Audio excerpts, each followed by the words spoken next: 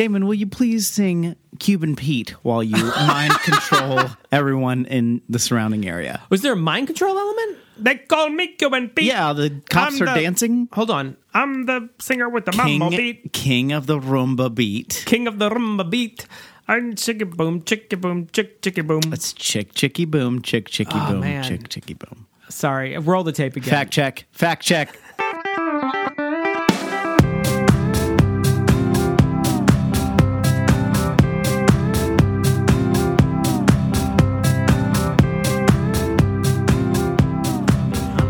It's not bad. In Havana. So that's the girl that sings. Oh, okay. Is she also wearing a mask? No, she's a cop. God, I remember this movie a lot. Welcome to Your Inner Child is an Idiot. Thank you. Oh, you weren't. You too. To me. Yeah, Okay. everyone, welcome. This is the podcast where we look back on things from our childhood and see if they were any good. My name's DJ. I'm Damon. Welcome to you, Damon. Thank you. I like being welcomed. I'm like a vampire. I need to be welcomed into a podcast before I can kill you. Where I can suck your audio energy. I think we got something here. It's appropriate that I'm welcoming you to this episode because I clearly have some long forgotten, shame-filled connection to this movie, The Mask, starring Jim Carrey. Our friend Jim Carrey, friend of the pod. Jim, you want to come? Oh, he's shy. He's shy. He doesn't want to come on. I think everybody knows he's a little Jim sensitive. Carrey's notoriously shy. He communicates only through paintings. Did I talk about that on Ace Ventura? I think this will be the third time we've brought it up in this show. The painting. Stop it. Stop painting. They're ugly. How dare you? Stop painting. How dare you? You know how you're using your voice for political speech? Stop it. It's ugly. I agree with you. Don't get me wrong. Stop it, though. Tell me what you remember about this movie. Thank you. First off, thank you. We were 12 when this came out. Oh. Early days. This is post Ace Ventura. Yes, this was his next biggin. His next joint. This was, I think a lot of this is also tied to Ace Ventura in that a lot of bros in my grade, which would have been 7th? 6th, maybe? Were into The Mask. It was the halcyon days of Jim Carrey. And I just felt like an obligation to see it. I don't think I saw it until a video, and I think I saw it with my parents. I don't think there's anything like way out of line that I couldn't watch with my parents. It's a PG-13 movie.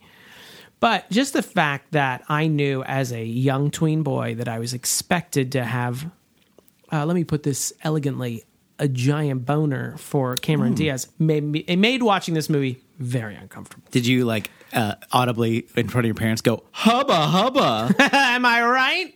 Look at the gams in that 6-footer. Right, Harry? Right? Harold. We both definitely find her attractive, am I right? We are both attracted to her. We both have erections right now. Things you get immediately upon seeing an attractive woman? I don't know. I mean, I do know because I have one. This was her first... Well, it was her first major appearance, at least, right? Yeah. It was her, this was supposed to be her and the breakout movie role. is all up in her business. I will admit, I have seen this somewhat recently because it is available on HBO, and it's one of those movies that I'm just like, I remember watching this, I remember having feelings for it, and also, as any gay man can recognize, having feelings that I am externalizing so people can see me having feelings towards it. See how normal I am? I'm just like you, Josh. But it's... No, that... You mean straight Josh, not the other Josh. No. Okay. Joshua, you mean? Oh, yeah. No. Josh. But I don't have any hardcore feelings. I have seen it recently, and I'll save that for the latter half. I don't want to taint the first half. Certainly not. I call it the front 9. I don't want to Right. taint the front 9 of the pod. You always want to taint the back 9. Yeah. Always the... All right, go ahead. What, DJ, I know you're chomping at the bit. Yeah. Champing? Both. Either. I'm both. Like Caribbean, that sort of thing? Okay. I liked this movie. I probably liked this movie more than Ace Ventura when it first came out. Even though... So this was... Ace Ventura was, enormous movie. This movie, while it was big... That's why geologists define, time as right, pre and post. Ace Ventura. But I feel like it's a common acknowledgement that Ace Ventura is better. Like that this is Who said that? I want names. I mean, I don't know. Like, I haven't seen this movie since I was little, but like, this is like madcap, wacky, even more than Ace Ventura. Like, this is like literally cartoonish. He turns into like a cartoon wolf. I was into comic books at the time, and so like I went back. I didn't read the comics before this, but I read the Mass comics after this. They're very violent. A lot different than this. Okay. I don't remember a lot about him other than there was a lot of. Is it the same premise? A guy finds some weirdo mask and it turns him into a crazy character. Is it as cartoon like? Is it like in a realistic world and he becomes more Tex Avery like afterwards? It's not so much Tex Avery as like violent and and it's. I think they go more into like the sort of darker elements of it. But I also would have to revisit that because I don't remember all that. I do remember owning and reading the novelization of this movie. DJ. I think it was even after. I don't remember if it was after or before I actually saw the movie, but I had it. DJ, look, we're all your friends here, and that's why we all gathered here to talk to you about buying novelizations of movies. Don't do it. This has to stop. I saw a copy of Gremlins 2, the book, in your room. It's disgusting. Well, in your room, in your home, there where were you some raise your nuances family. that I didn't catch the first time I watched it.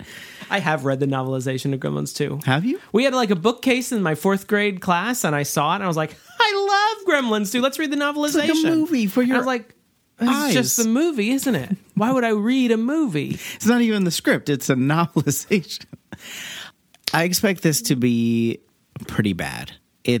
I do remember this is the first time I recognized the score in a movie.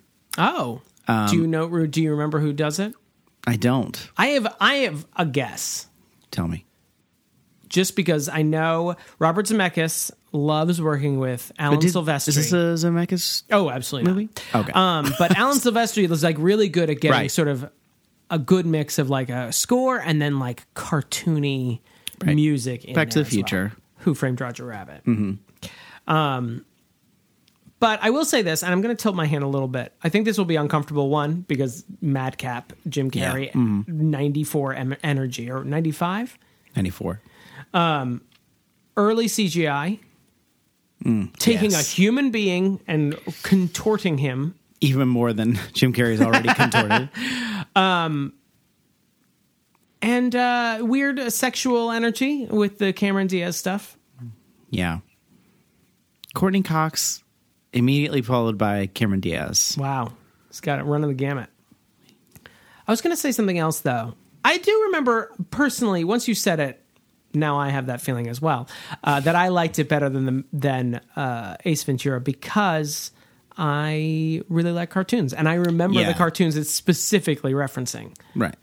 Now, was there a cartoon of this as well? Did we figure that out? I believe your wife, who's on our R&D staff, she did find there was a Mask Saturday morning cartoon, which we can probably watch the theme song too. I have no idea how we're going to watch this. We have not researched that. We're going to watch The Mask. We'll be back in just a second.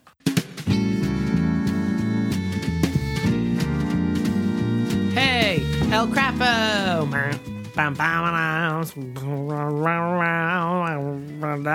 Tonight. Do you want us to stop singing this song? Donate to our Patreon, patreon.com/Your Inner Child is an Idiot. And if you give us enough money, we'll do whatever you want, pretty much. I mean, don't go too far. No, don't. Don't get... You immediately ruin got it. weird about Don't it. And ruin I it. don't know why. We're just people having fun. We'll read your name in the credits. You can have your name in the written credits. You can get a drawing by Damon. You can get a song by me. All kinds of good stuff. Patreon.com/Your Inner Child is an Idiot. Boom!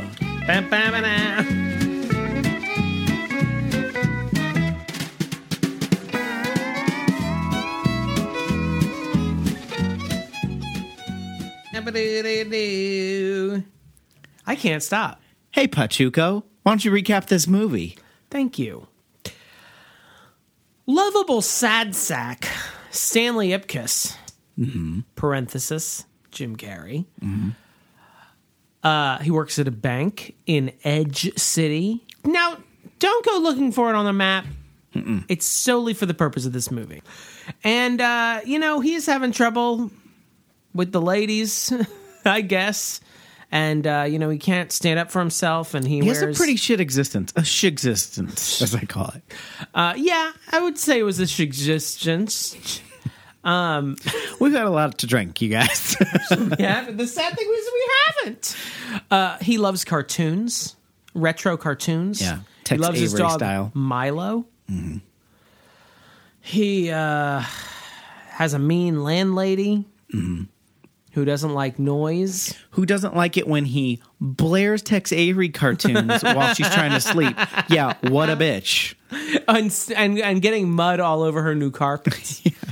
What a lunatic. Anyway, he's having a rough go of things, and he goes to a club, the... Coco Bongo? Yes, Coco Bongo. Coco Bongo, which was later bought out by Chili's. Not part of the movie. He goes with his friend... And now they call it Coco Bongo, a Chili's production. You can still get the Southeastern egg rolls, though, which I appreciate. Bring those on, man. Southwest Ranch. You can. I mean, it's an appetizer, but I'm going to be honest with you. It's a pretty good entree. You could get it as a meal. So Stanley Ipkiss, lovable sad sack. Is this where we are? No. So he gets thrown out of the Cockabungo, and while he's moping on a bridge, Jimmy Stewart style, Zuzu's paddles. Not a line. He sees what he thinks to be a corpse in the river, and he goes to retrieve it, and it's actually just a pile of garbage with a mask in the middle. He thinks it's someone that could need help, not necessarily a corpse. But, fair. Yeah. He finds out it's just a big pile of trash, and there's a mask in it. Takes the mask back to his apartment, puts the mask on, and... cartoon tornado, somebody stop me, I'm smoking. Mm-hmm. No, really, I'm on fire. It's very bad for your lungs. And he goes on adventures. He pisses off his landlady, smashes up his apartment. What does he do that first day? What does he do? Oh, he takes on a gang of street toughs. Yeah, he takes on a great gang of street toughs. I should mention he's got a big cue ball, like green cue ball head, bald head. Mm-hmm. That's green, which is unlike a cue ball, just to be clear. He's like an 11 or whatever it is. 3? He's like a 6 ball? I don't know. Anyway, he becomes like some sort of like theoretical superhero, but it's really just like getting his own revenge on the mask is people. Magic. He can't be hurt. He can kind of like make anything happen that he can imagine. He has cartoonish abilities, such as stretching his body and surviving falls, and I guess taking bullets at one point. Spinning around like the Tasmanian devil. Spinning around, ogling women in comical ways. A power we all would have wished for. I always make like making old timey car horn noises at people, like they're objects. Sometimes I make my glasses with my hands, not with magic, not with float magic. in front of my face and go. Sometimes I like to pull my eyeballs out with a vacuum and then spin them around dangling on their optic nerves, and then sort of put them back in my eyes like a cartoon with my hands. I mean, I can't use magic, but I like to do it with my hands, and it's funny. My favorite thing, just to mock myself for a second, I demonstrated the Aruga with my glasses, and then I spent a good full 30 seconds resituating them between my headphones and my head, because I'll never be cool. That's why. I mean, you still got a chance. I mean, you're just in your late 30s, right? You'll really start to make something of yourself soon. If I know anything, it's about culture, is once you hit your 40s, then they really start listening to you. Absolutely. Yeah. Anyway, he gets tied into some like sort of generic mob thing. Cameron Diaz is some lady who wanted to open a checking account, and that becomes like an event because she's like she's the girlfriend of Dorian Gray. Chesterton. No, I don't remember his last name. Dorian Gray. Dorian Tyrell. Yeah. Who is Dorian Gray, Chesterton, Tyrell. A small-time mob boss who wants to run his own sort of schemes on the side. It's not important. Don't worry about it. He's just an asshole. That's all you need to know. Mm-hmm. Anyway, the mask gets tied up in this. Cameron Diaz, she gets, tied up at one point like you would in a cartoon that doesn't think that women are real people. And, the Dorian gets his hand on the mask for a minute. The dog gets his hand on the mask for a minute. Jim Carrey gets back the mask, shoots up a bunch of guys, and saves the day. And doesn't have to go to jail for his crimes because he's a white man. And that's The Mask. And they throw away the mask. Smoking. Somebody stop this movie. Look, Ma, I'm roadkill. I think we sound like Leonard Maltin or something. Okay, yeah.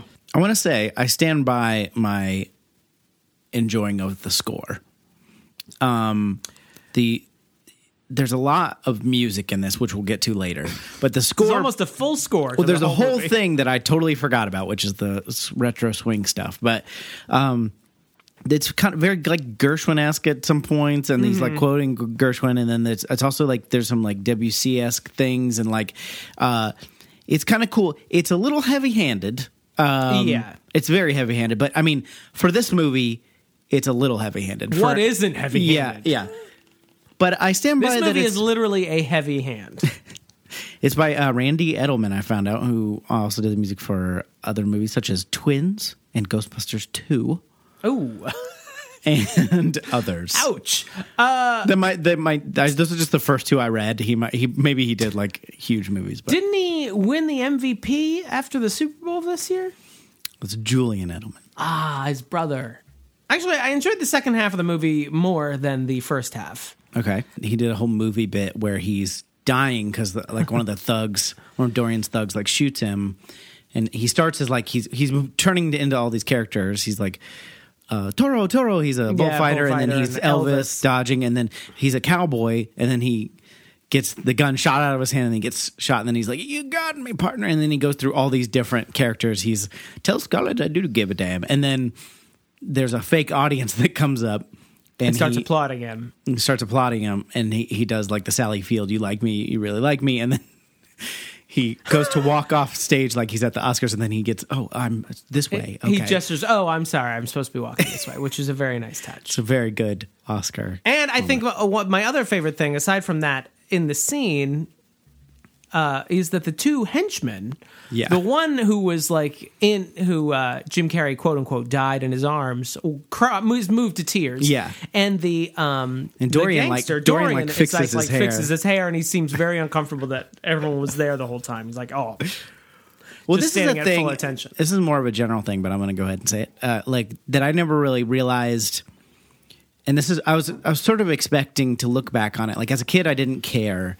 But I was sort of expecting to look back on it and be like, this is weird that everyone's sort of going along with all his bits.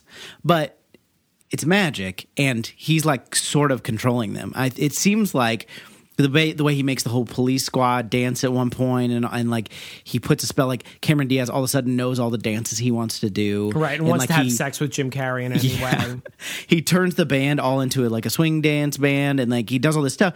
They're like under his spell for that moment. And so it kind of makes sense that like the guy's crying, even though he clearly wanted to kill him a second ago. And it's like, it's kind of like their personality, but it's also like they're under a spell. And it made more sense watching it this time than I ever had as a kid. I was just like, that's kind of weird. But that might make sense. And I think that's absolutely probably the case. I mean, it is also sort of like, I mean, it's taking its cues from Bugs Bunny, which it always works in Bugs Bunny as well. Bugs Bunny, puts on a dress and Yosemite Sam wants to bone him. Right. Or, we'll start crying and then Yosemite Sam wants to start crying.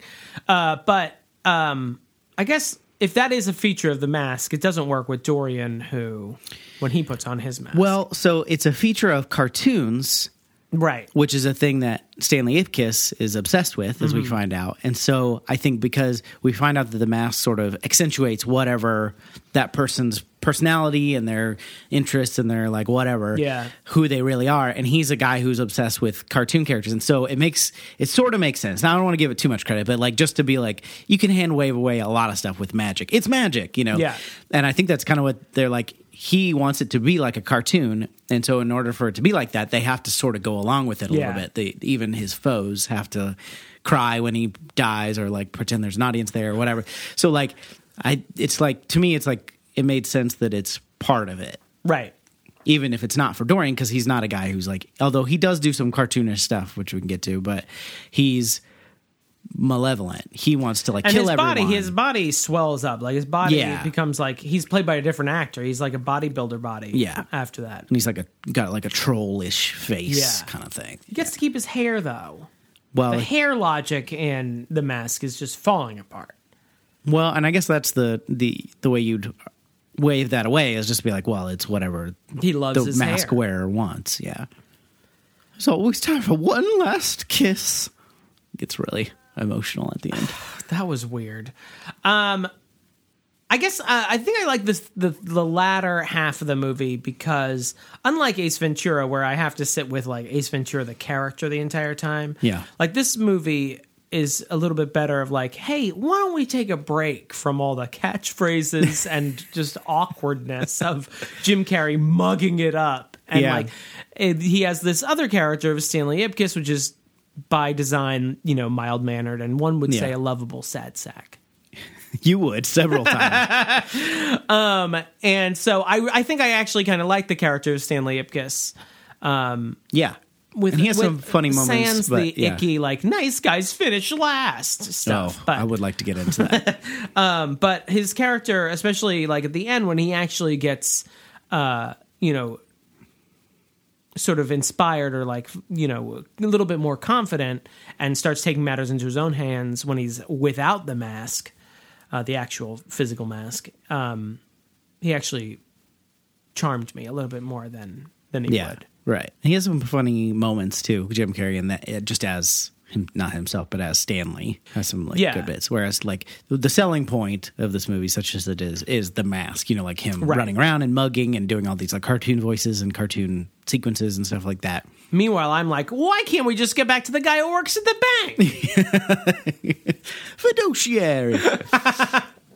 I want to know if Cameron Diaz is going to get a CD or a Roth IRA. Do you want to talk about Cameron Diaz coming into the bank and just getting immediately? What? It was like throwing this whole movie. I realized throwing a raw steak in a Bengal tiger enclosure. I mean, during our intro, I couldn't place like why this movie made me so uncomfortable as a kid watching it with my family. But now I know, like, I think the credits are actually still like the opening credits are still like, silently appearing on the screen when Cameron Diaz comes in from the rain, wet lady. And the movie. Damon, I don't know if you know this. She's very pretty. She is an attractive woman. Her symmetry is exceptional. Yes. And she's got all the lumps where you want there to be lumps, and fewer lumps where traditionally people don't want lumps. I want those lumps smoothed out. So the moment you meet Cameron Diaz, it might as well have been that guy with a trumpet and a mute just shows up. Walking behind her. The camera literally is snaking on the floor up to her feet and then pans up. She's bent over like fixing the buckle on her high heel or whatever. And so, getting a cleavage shot while she's all moist. And she has a dress that with a slit up to her hip. I'm like, it's 9 a.m. Yeah. You can't have a Manhattan and you can't have a slit up to your waist on your dress. Those are the rules. I will say I did. We live in a society. I don't want to excuse that because all of that you just said stands. It's ridiculous. But also, she is trying to get in their good graces. She picks Stanley because he seems like a sucker. Yeah. He seems like somebody that she could, like, his friend, played by Richard Jennings, I can't remember the character name. Eddie, Charlie, Chimpy, maybe Charlie, comes up to her and he's very confident and he's like, "Hello, can I help you?" He's and by also confident you mean sleazy. He's sleazy and creepy and all that. But she immediately is like, it seems like, to Stanley's perspective that she's being skeezed out by him and comes to Stanley because maybe she thinks he's cute or whatever. But it's clearly because, this guy, I can get to do whatever I want. Yeah. And we don't realize that at first. Yeah. But then we find out she's there to film. She has a camera. She has a camera in her purse for Dorian to like see the safe or whatever, some bullshit. Also, a thing that's visible from almost any place You in that setup. Of the Need bank. 0 cameras for this. Dorian himself could come in, Have you thought about entering the bank and looking? just take a Just look. quick gander at it. Yeah. Oh yeah, it's got the pirate's wheel. Okay, I've seen this model before. Listen, it's called a safe pirate wheel. Safe pirate. Minus starboard. Keeping your safe since, I don't know, whenever safes were invented. It's saves. Keeping your saves safe. Cameron Diaz's character does something that has bothered me even since I was little, which is she asks for a Kleenex off of Stanley's desk to wipe her wet. Like, could you pick a worse option for cleaning rain off of your body than Well, a Kleenex? I don't know. When I'm drying off from being in the rain, I like to, 1, gather the moisture off of me, but 2, leave little bits of paper all over my body. I don't know what you're wanting to do. Grab your bumbershoot then if you don't want to be covered in tiny little moistened, slowly evaporating paper. I just like it to like stick to me. Just I don't even like using Kleenex for snot. maybe you should get some better Kleenex, buddy. I prefer Puffs. I'm a Puffs man. This is a Puffs house. It's like Puffs house, god damn it. Now you may have to just do some, quick fiction writing here. But why do you think that Quiction? Why do you think that Dorian has a headshot of his boss just sitting on his desk? That is a question that Lauren brought up. That is a very good question. It's a valid question. I can't dispute it. For the purpose of the movie, Dorian is looking at this headshot and he puts out his boss's eyes in the picture with his cigarette, which is like, and then he puts it up to his face like a mask. That's what we call a motif. That is called a foreshadow. Foreshadow. Waiting for shadow. Yeah. But let's just play act here for a second. Why do you think in canon he has a headshot of his boss that he does not like? Well, I mean, I don't know if you were just not paying attention or maybe not watching the movie I was, but Edge City has a lively theater scene. That's true. And if I was a mob boss in the next town over, Metropolis or Gotham or whatever, Toontown, I don't know what's next to Edge City. I would be like, hey, Dorian, I'm sure you've got your thugs, roughing up some theater owners. Maybe you can get my name in. Just an audition. I want to make it myself, but I want to get my name in the hat. It's not how you perform, it's who you know. That's the internet in a nutshell. I hear they're thinking about doing Our Town over at the local theater. I'm just saying, drop my name a few times. Here's a few 8x10 glossies. Keep your cigarettes away from it, please. My contact information is on the back. Thank you. Oh, I want to write this movie we're talking about now. Leave town in 10 days or I'm going to beat you to death with an iron. Right. But also don't forget the pictures. But also just drop that. And I was in a local production of Wizard of Oz. It wasn't authorized by the Baum estate, but you got the gist of it. I played Scrooge, but not in A Christmas Carol, in a very DuckTales Christmas. It went over very well at the Edge City Community Theater. I prefer community theater. One hurdle I had to get over was not mouthing the other line. people's words. Yeah, same thing. So you get it, Dorian. Yeah. You get it. You've seen a few shows. You've seen them. So wait, hold on. So even though I was almost still in character as even though Cameron Diaz was using Stanley Ipkiss as a mark. Okay. Now it's Boston. I'm just moving my way up the eastern seaboard. It's like Newfoundland accent. How did you? By the end, I'll just sound like Bernie Sanders. So even though Cameron Diaz sees Jim or Stanley Ipkiss as a mark when she goes into the bank in the first scene when she's all moistened from the rainfall. As you are. Later, when Stanley Ipkiss, I'm going to say his name, Lovable Sad Sack Stanley Ipkiss. All right. Mm-hmm.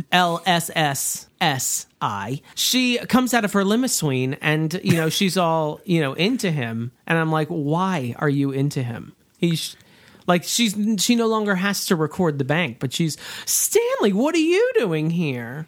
Well, I mean, I think the movie wants you to believe that she really is into him. 'Cause, No, I'm like, you know, but why? well, he's just a nice guy trying to do his best. He's a lovable sad sack. You're absolutely right. Thank you, DJ. Can we talk about women in this movie just in general? Oh boy, yeah. Because I mean, she does get a little bit of the swing revival, where Jim Carrey forces her to dance with him at the Koopa Boopa, and so she's doing a Jessica Rabbit-esque little review. Yeah. That got great reviews in the newspaper. Probably one of the more unbelievable aspects of this movie is that, one, they have a functioning newspaper. Two, it does reviews of lounge singers, and fairly sizable ones. Yeah, it was the headline next to "Filibuster Didn't Happen" or something. Filibuster didn't happen. Heads up, this thing didn't happen. So I guess This that a is whole why story? Edge City Gazette. This is why you keep Not getting that the scooped. bill was passed, which is usually if a filibuster doesn't happen, then the bill got passed. You want to report in the negative. That's rule number 1. Always report what's not happening, and then Okay. everyone can surmise what did happen. Rule number 1: don't use passive voice. Rule number 2: always report in the negative. Tell me what didn't happen. It's in the news that you don't report that I find meaning. Later, she comes to, in one of the most inexplicable scenes that I actually had to make you stop and explain what had just happened to me. Yeah. She comes to the bank after the Mask's second outing, where he actually where Stanley robs the bank that he actually works at. That Dorian was going to rob. Like, he comes zooming in right before they rob it. Right. She comes to visit, and she says, "Hey, I just want you to know, I'm not going to open a checking account." I'm like, okay, I would have surmised that from you never coming here again. And then Stanley's like, "Wait, can I talk to you upstairs, please?" And he takes her upstairs, and they have an odd conversation where at first I thought they were sort of talking past each other purposefully, where she starts talking about how, she really enjoyed dancing with the Mask. Right. And I'm like, oh, why would she tell this to Stanley? It must be because she knows Stanley is the Mask, or has a feeling that Stanley is the Mask. And Stanley, then says, well, I know the Mask. And she goes, huh? Basically, her face says, and I'm like, I thought that was the whole point of the scene, was establishing that she already guessed who the Mask was. But it wasn't, so it made the scene completely... That would take some agency. ...inexplicable. All it did was allowed her to say, I want him to meet me at the park later, which he does, and then she seems like she doesn't want to be around the Mask, mostly because he's terrifying and obnoxious, right, and possibly a rapist. And that scene is also really problematic when they actually go to the park. It's got a Pepe Le Pew vibe, I think on purpose, but in retrospect, Pepe Le Pew is... gross. Yeah. And all signs point to Cameron Diaz not wanting to be there, her character not wanting to be there. She tries to get away, the Mask stops her. He kind of like I don't think he lays her down on the park bench, but she's laying on the park bench and he starts to crawl over her, which is real creepy. But then the cops show up. And then the cops show up, and then she seems kind of into it, and then later on, I think she pieces together that Stanley is the Mask, and she visits him in jail. The whole thing is, like, Cameron Diaz's character is gross. And the weirdest part is, like, she says later on in the movie, near the end, or at the very end, she says, "You're the only person who treated me like a real person and didn't treat me like a pretty trophy." And I was like, there was a scene of him literally turning into an animal to ogle you at the club. Like, what the fuck are you talking about? Yeah, it goes into the whole thing. So, speaking of the other women characters, the other one character is Peggy. There are two women. Yeah. Two more women. I mean, I guess the landlady is the other woman character. Landlady, Peggy, and female cop number 1. That's right, yeah. And she is literally just a prop in his Cuban Pete number. But Peggy, who's a reporter that's kind of on to Stanley a little bit, eventually she helps Stanley get away from Dorian's guys, away from the cops. Mm-hmm. And then while they're at the newspaper, which is a place that a reporter takes people, I guess, they're at like where the printing Yeah. press. Stanley confesses that he's the mask, and they're kind of having this moment, and she's like, because she has a Dear Penny or whatever, what is it? Dear Peggy. Why would it be a different name? Yeah, she has or had a Dear Peggy column. Yeah. Which apparently it's established early on in the movie that Stanley wrote into. Yeah. And she got so much fan letter, hundreds of letters from women looking for a guy like you. And then she's clearly indicating that she's into him, and then Right. he's like, do you really mean it? And she's Do you like, remember what the letter was called? nice guy something. Nice Guys Finish Last. Yeah. Also known as Red Flag Number 1. Yeah, do you want to talk about that? Like just the whole nice guy vibe. Yeah, I mean, this movie seems like a lot of like, to use the parlance of alt-right guys, beta male wish fulfillment. Yeah. Stanley is, lovable sad sack. And, he gets a mask that allows him to, sort of get petty revenge on people. And sometimes murderous revenge, such as when he stuck a transmission up a person's anal passage. It was an exhaust pipe. Let's be Exhaust pipe accurate. and exhaust pipe. Yeah, I mean, What I'm trying to say Yeah. is he committed anal violence against some car repairmen. yes, that is true. Oh, I mean, in the movie. In the movie, yeah. But so there's that vibe, which is in this day and age does not really sit well as it would have in 1994. Yeah. The Nice Guys Finish Last is like, warning, you're talking to a creep. It's just like it's not an automatic deal breaker, but it's like you're walking into a really dark wood in the middle of the night, and you hear like lots of angry animals. Like you won't necessarily get eaten, but it's not the best situation that you want to walk into. And one of those animals is like, women just like cars and money. Nice guys finish last. That sort of thing. Yeah, I deserve you. That's like I kept listening to all her stupid stories, and now she won't sleep with me. What's Yeah. the deal with that?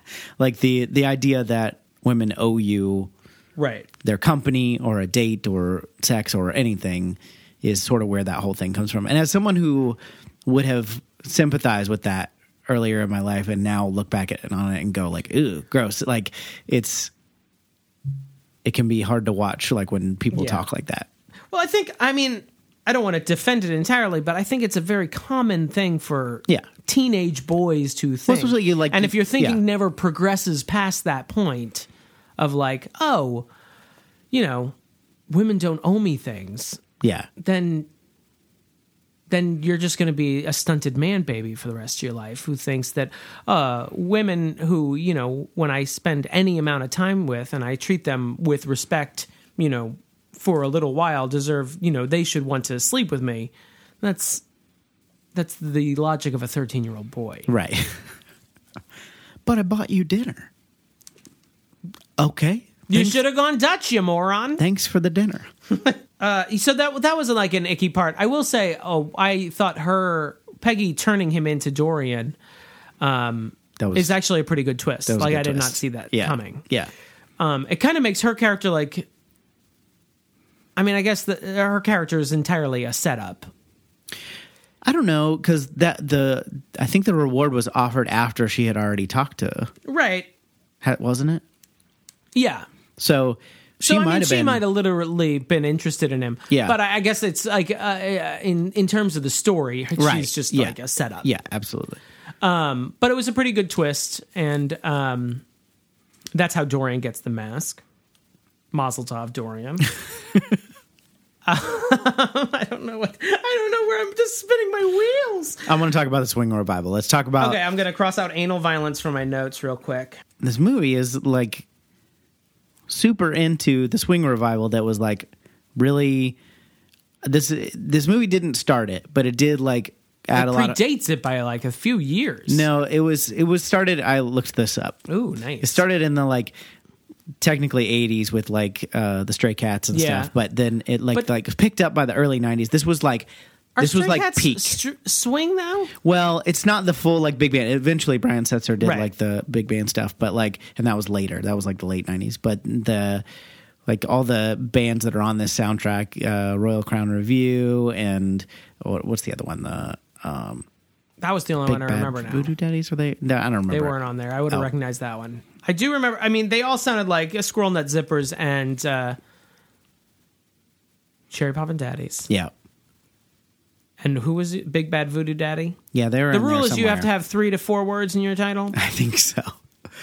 But yeah, they were like, this was definitely the big part of it because Swing Kids came out a couple years before that, and that added to it a lot with like the 40s thing, and then 30s, 40s, I guess, and then this added a lot to it too. And then, so where does that? So the ska. When was the ska thing? Ska. I mean, that's 98, 99. Mighty Mighty Bobo, Mighty Boss Tones, and so that was Sugar Ray. Also, I mean, was semi ska. So there had to have been like some overlap. Demi-ska? Like the swing revival, and then ska. I mean, they don't. It's not linear, but like they kind of one grew out of the other, right? I mean, like it's very related, even though it's not the same kind of music. Like if there's a guy just on stage just dancing, that's ska. That's ska. Yeah, when it's like. It's, comes from like that sort of the upbeat reggae thing. Right. But like way too fast, which is like the white people thing to do with anything cool. Is like, yeah, do that, but like way too fast.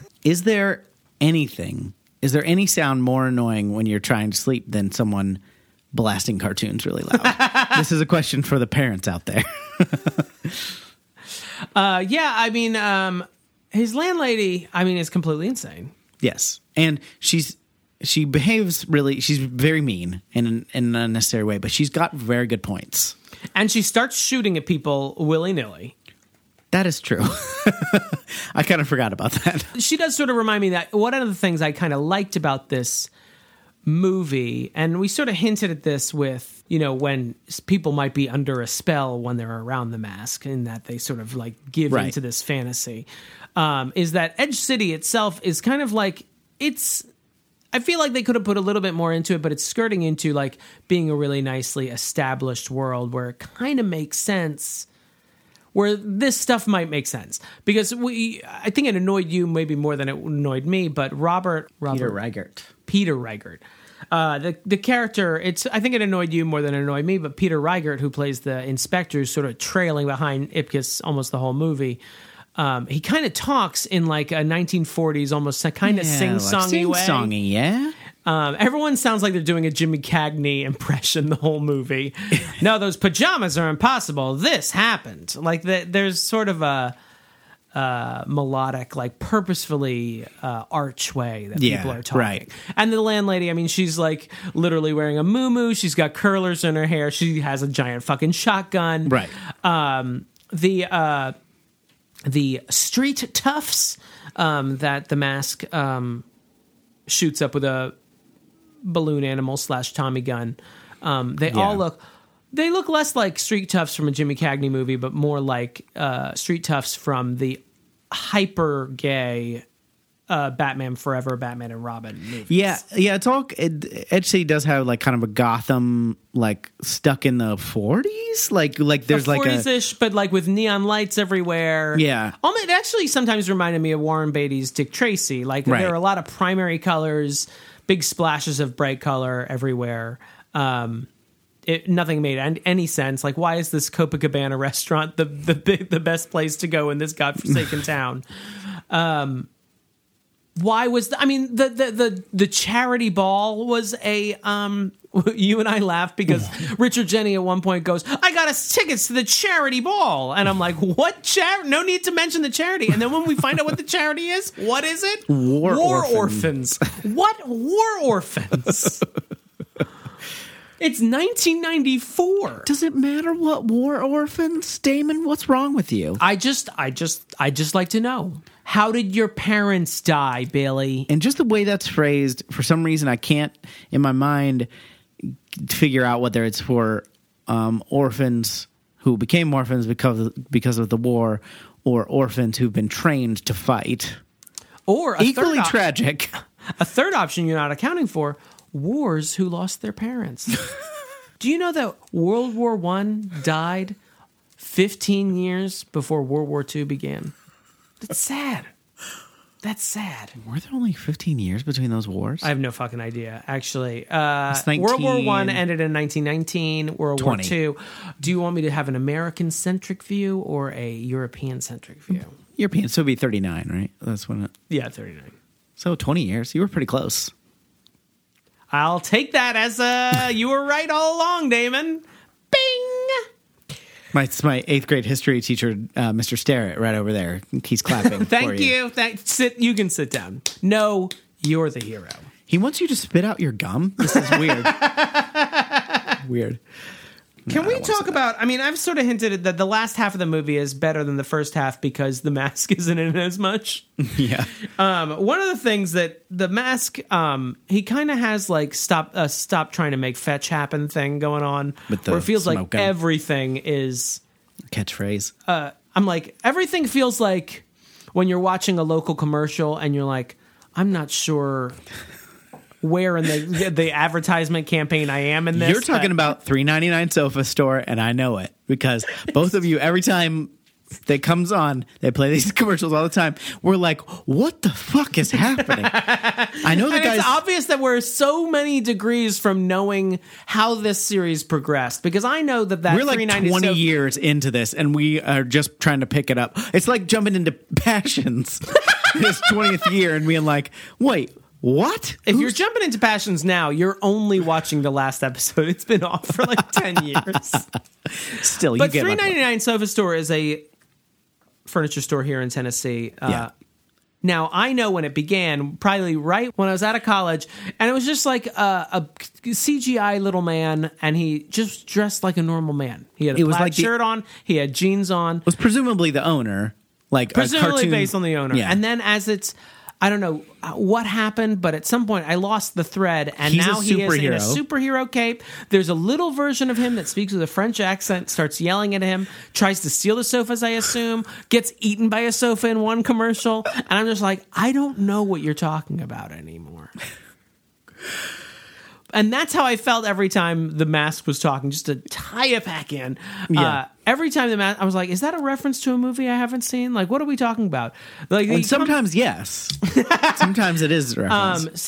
There was one, when he comes into the car repair, the mechanics. I keep not thinking of the word mechanics. I'm like, car repairman. Are you familiar with this turn of phrase, the car repairman? He keeps a coming. car ripperman? Repairman.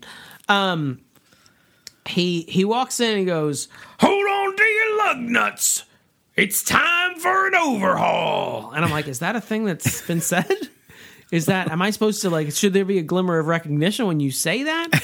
And then later when he falls in the street and gets run over by a car, Judge Doom style, he pulls himself off the street, looks at the camera and says, look, Ma, I'm roadkill. And I'm like, is that a reference to Look Ma No Hands, but instead you're roadkill? I don't feel like I feel like I'm missing several steps in the progression to Look Ma, I'm roadkill. I think he's just trying to do the Tex Avery thing, like where they're like, oh, what a revolting development or whatever. Like they'll just say something. Suffering succotash. But you're like, well, he comes off like me at a party where I know absolutely no one, and I've just been drinking gin and tonics because I don't know what else to do with my hands. And then after a while, I'm just saying things, and I can't stop myself, and my brain's like, what's going on?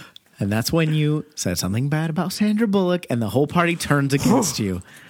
That, if I had been there, I would have just like grabbed your shoulder.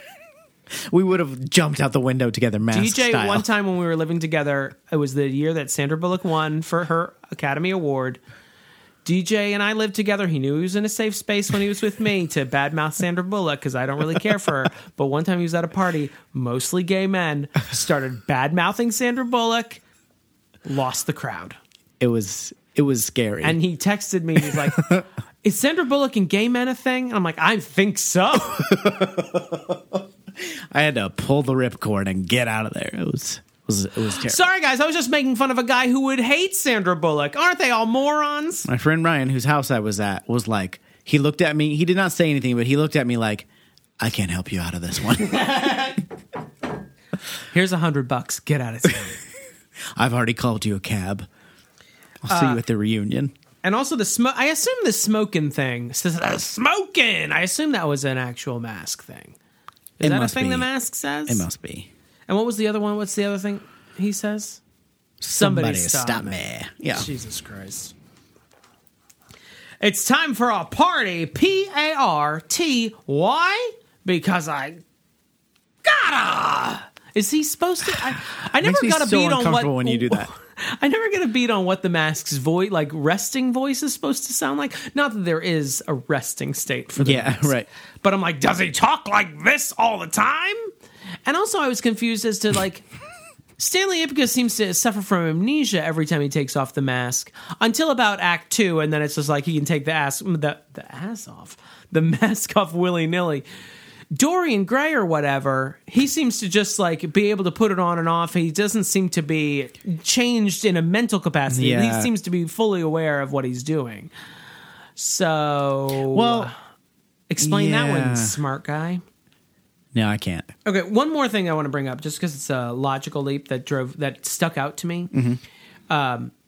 Stanley Ipkiss, as the Mask, robs his own bank, and Peter Reigert's character starts to suspect that Stanley Ipkiss is the Mask, and he's like, "Get me a fingerprint at the bank, and we'll track it down." And they're like, "Well, it's none of Dorian's men, but it is Stanley Ipkiss." I'm like, Stanley Ipkiss is Works at the bank. Works at the bank. Like, if my office was robbed and someone was like, "See if there are any fingerprints from Damon Xanthopoulos," and they're like, "Yeah, they're all over this character Damon Xanthopoulos' desk," and I'm like, book them. It doesn't make any fucking sense. No. I don't mind. Like, I know that movies are movies, and they're not going to like nail the police work 100%, but like. Yeah. I shouldn't be able to figure. You got to help me out a little bit. Like, give me something. Totally. Yeah. All right, you want to go to the verdict? I think so. Hold on, let me see my last note. Oh yeah, I already mentioned that. Well, I'd like to see somebody stop me from going to the. No, okay.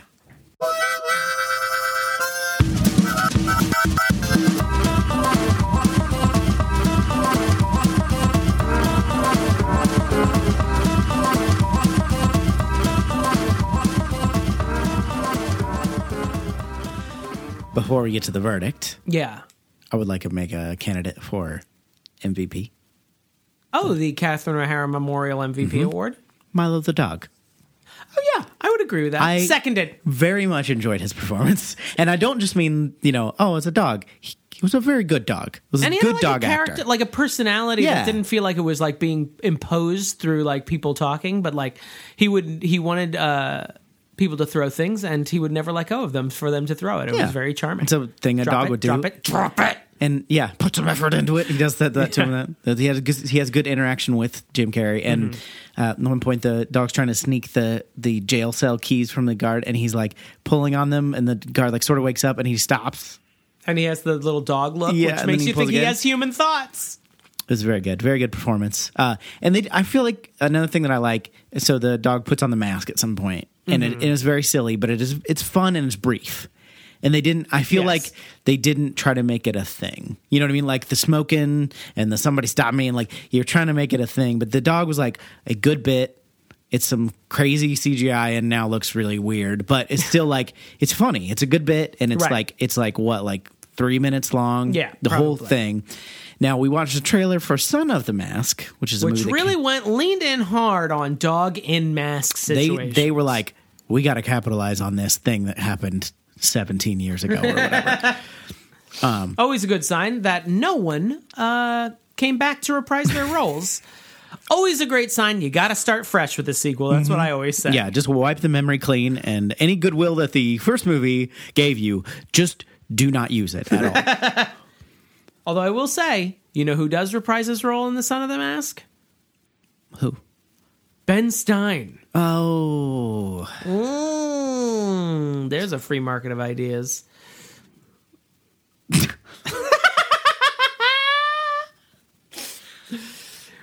All right, what do you think? I will, surprisingly, I will say this movie, your inner child is not an idiot. I do not like the mask portions of this movie, but I think it's a better movie than Ace Ventura. It didn't make me nearly as uncomfortable. It seemed to have an attitude towards the mask that I think I asked openly in our Ace Ventura episode. I was like, am I supposed to like Ace Ventura? Yeah. And this movie was like, no, you are not necessarily supposed to like the mask. Yeah, he murders people. Yeah.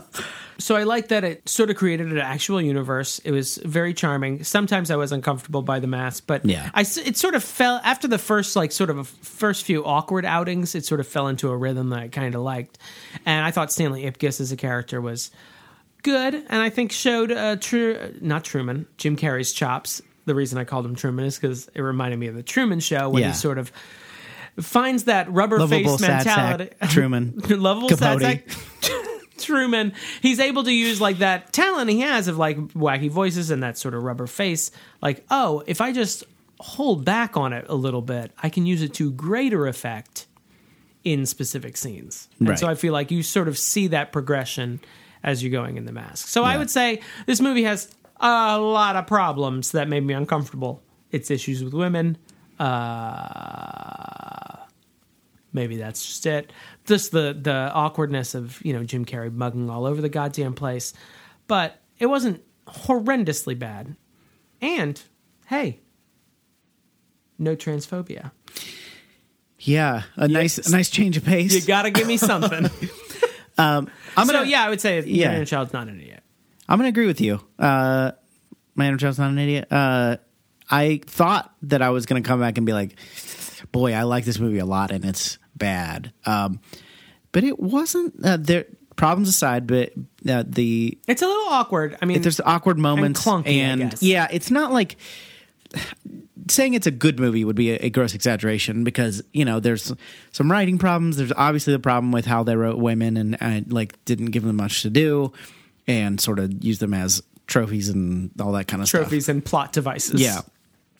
But that aside, it wasn't as actually uncomfortable as I was expecting it to be on rewatch. And there were some really enjoyable moments. Only a couple of them were while The Mask was The Mask. But there were some good moments from Jim Carrey. There were some good moments from the dog. The two main players of this movie. There's a good Peter movie from Riegert. Peter Riegert. At one point, I can't remember what the joke is that the mask makes, but Stanley makes a joke, and the detective just kind of nods, like, "Oh, yeah, it's a good joke." Oh, it was a that? Rodney King joke Oh, that's right. when they're going through. He gets hurt when he gets the handcuffs put on him or something. Goes, "Ow! Where's a camcorder when you need one?" And Peter Riegert just sort of like, "I'm going to give you that." Yeah, I mean, I agree with you. Yeah. So, end of show. If you have memories of this movie or others that you want to share with us, 615-576-0525 is our hotline. You can leave us a message. We'll play it on the show. You can find us on all the internet things, on the Facebook, on Just the Twitter, look 'em on the Instagram. If you want to support us, you can become a patron of the podcast at patreon.com/Your Inner Child is an Idiot. And we want to thank our current patrons, including Jacob Grimm, Brandon Hardy, Christine in Brooklyn, His Honor the Mayor, Jeremy Powlin, Joshua Nicholson, Karen Kurd, Larissa Maestro, Dan McIntyre, Ghosts in the Burbs, and Jonathan Day. Oh, I thought you were going to go one more higher. Thank you guys very much. You're helping us keep doing this show and not be destitute, which we really appreciate. And We'd be put out on the streets. Yeah. We'd literally have those barrels with the suspenders. we'd be podcasting in a tin can with a wire We'd attached to start it. by saying, ahoy, hoy. Thanks for listening, everybody. We're going to take you out with Damon singing Cuban Pete one more time. Here we go. My name is Cuban Pete. I'm the king of the mamba beat. Rumba. I got a bit of a Chick, chicky boom, chick, chicky boom, boom, chick, sabba chicky. boop. He was the hottest guy. Oh, thank you. The hottest guy in Havana. Wow, I feel like I was transported on the wings of song. On the wing